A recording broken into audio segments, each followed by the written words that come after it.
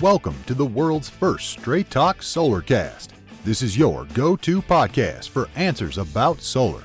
Brought to you by Solar Harmonics in Northern California, who invite their customers to own their energy by purchasing a solar panel system for their home, business, or farm. Each episode, we discuss questions facing people making the decision to go solar. The solutions to your questions are given to you straight by one of the leading experts in the solar industry, Jamie Duran, president of Solar Harmonics. Feel free to search our library for answers to questions that you're facing when considering solar. And now, here's Adam Duran, our host with the questions, and Jamie Duran, our solar expert with Straight Talk Solarcast. Hey, good morning, everyone. Long time no see, Jamie. That's right, Adam. Well, here we are back for another exciting episode, Straight Talk Solarcast. Woo! All right. Can you tell us why we've had such a long break? It has been solar panic. We have been slammed. We are really excited because we are number one in Yelp in our area, and we're number one on Nextdoor.com, number one on Facebook in our area. So we're getting so many really happy customers, and it's just an honor that they are reviewing us and keeping their neighbors and friends and family away from solar leasing. And then, kind of setting the bar pretty high, and we are delivering. And it's really great that we've never come back to a customer and saying, oh, shoot, yeah, we forgot to charge you for the whatever. And now it's going to be another $2,000, which I hear is very common. Plus, there's been a couple of big companies here in the Bay Area that have gone out of business.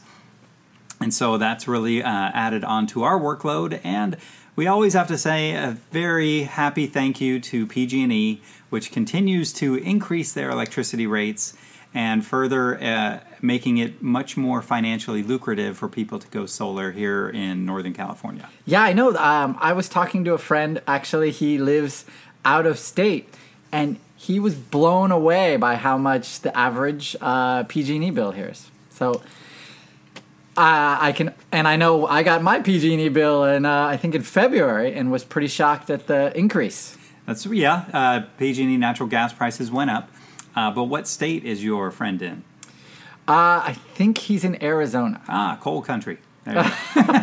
So anywhere, that's one of the big things going on politically, is that coal is still being used in a huge part of the country, and it's extremely cheap, and it's extremely subsidized from the federal government. And so when we're talking solar, and if somebody's average electricity rates are, say, in the 18 to 25, sometimes upwards of 35 cents a kilowatt hour, compared to other states where it's 8 cents a kilowatt hour, wow, that's when people start saying, well, it doesn't really make financial sense. However, that looks like it could be changing, but maybe not with the current administration. We'll see how it goes. But California is solar heaven because we have the second highest electricity rates in the country, next to Hawaii. So next to Hawaii, yeah. And I bet they're going solar like crazy too. Going solar like crazy, so much that their electrical grid can't handle the amount of solar power that they're putting into the grid. So they have actually put in some disincentives to make it so people. So the net energy metering has actually gone away in Hawaii. And that means the extra power that people are generating, they don't get credit for, like we do in Northern California with PG&E. However, the response from the consumer market is to now put in a battery backup system. Right, yeah, that makes sense. Absolutely. So in those cases where net energy metering is not available, then that's where batteries really make a lot of sense. Wow, cool. It is very cool. Well, okay, I know you have something you want to talk about. Well, it's kind of on that whole thing about solar panel add-ons. Once somebody has a solar panel system, what are some of the other things they can do to maximize their solar investment? So what's the number one thing? Oh, the number one thing by far is an electric car. Oh. So an electric car, that's a big add-on for a lot of people. Mm-hmm. But there are some amazing things going on in the electric car business. The main reason that people don't get an electric car is because of the range. They're really nervous about, how far really can I go in this car, and what happens if I run out of electricity? Yeah, that's the biggest, it's like running out of gas, and there's no gas stations when you're electric. Yeah, you can plug in. Yeah, so that's a long extension cord. Exactly. So that's why electric cars, though, as the range keeps getting better and better, the Chevy Bolt, not the Volt, is now the 200-mile range for that car. Wow, I saw one of those yesterday. They're pretty small, but I like the idea of going 200 miles and never going to a gas station again. It is great, and I do applaud Tesla for coming out with a 300-mile range car, which is great, and there are some massive advantages, to all the listeners. If you have not ridden in an electric car, it's a really different experience because riding in it, they are super quiet, and you really don't hear the engine at all. And so it really is an enjoyable car experience. It's not a big rumbly, you step on the accelerator and you hear the dual exhaust because there's no exhaust. Right. It's just fast and it's quiet and it's efficient. If you've ever ridden in a golf cart, it's really similar to riding into a big golf cart. All right, I have a confession to make. I have a Chevy Volt, and the first American car I ever got, and it's awesome. But the really cool thing about it is the regenerative braking. That aspect, when you experience that, when the car slows itself down and that energy you can see goes back into the battery, that is something that when that happens, you're like, wow, this is the future. Because every car should have that. That energy that you spend braking or the car slowing down should definitely be saved in some way and used to propel the car forward again. It's great. Oh, I love it. Well, that is great, and it's very counterintuitive that the energy that you are using to slow down is now making it so you can extend the range of that battery. So, like the future. It's the future. Well, when the Chevy Volt came out, they said it was 10 years ahead of the current technology. Wow. And so that's really great. It is a hybrid, so it is partially electric and partially gas, but there are quite a few people that use it just for, just on the electric side. And so they're getting 1,000 miles to the gallon. That's pretty awesome. Wow. I think I'm at 181.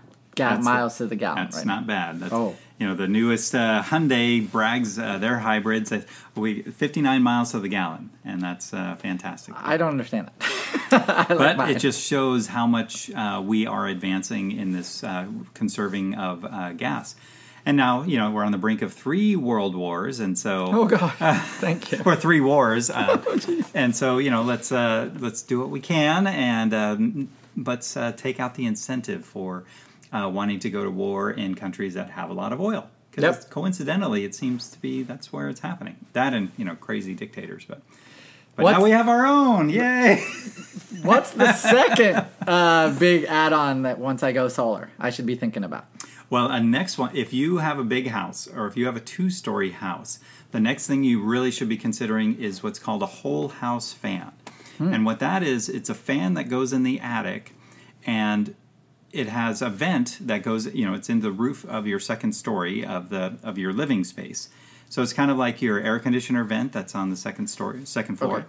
And what you do is you open the screen door downstairs, you turn on the fan at about 4 o'clock, 5 o'clock, and then you let it run for a couple hours. And what that does is it blows the cool air upstairs. So it actually sucks the cool air upstairs.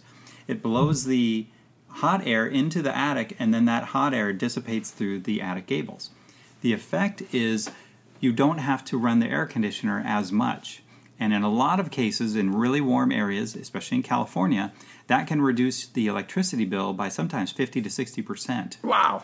It also does a great job of really unstifling. If you've ever gone upstairs into a house and the rooms are just overwhelmingly hot, the whole house fan really does an amazing job of making the rooms more comfortable. How much do those run? They generally run about $2,000 with installation. There are some rebates available for them, but when we add them into the solar project, that's the best because then we're not only reducing the client's air conditioning bill, but we're also increasing their, getting rid of their electricity bill altogether with solar power. Wow.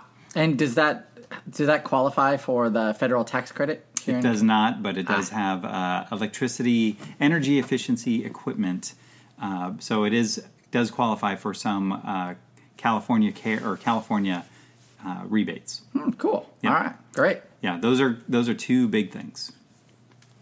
Yeah, And let's number go three. for Number three.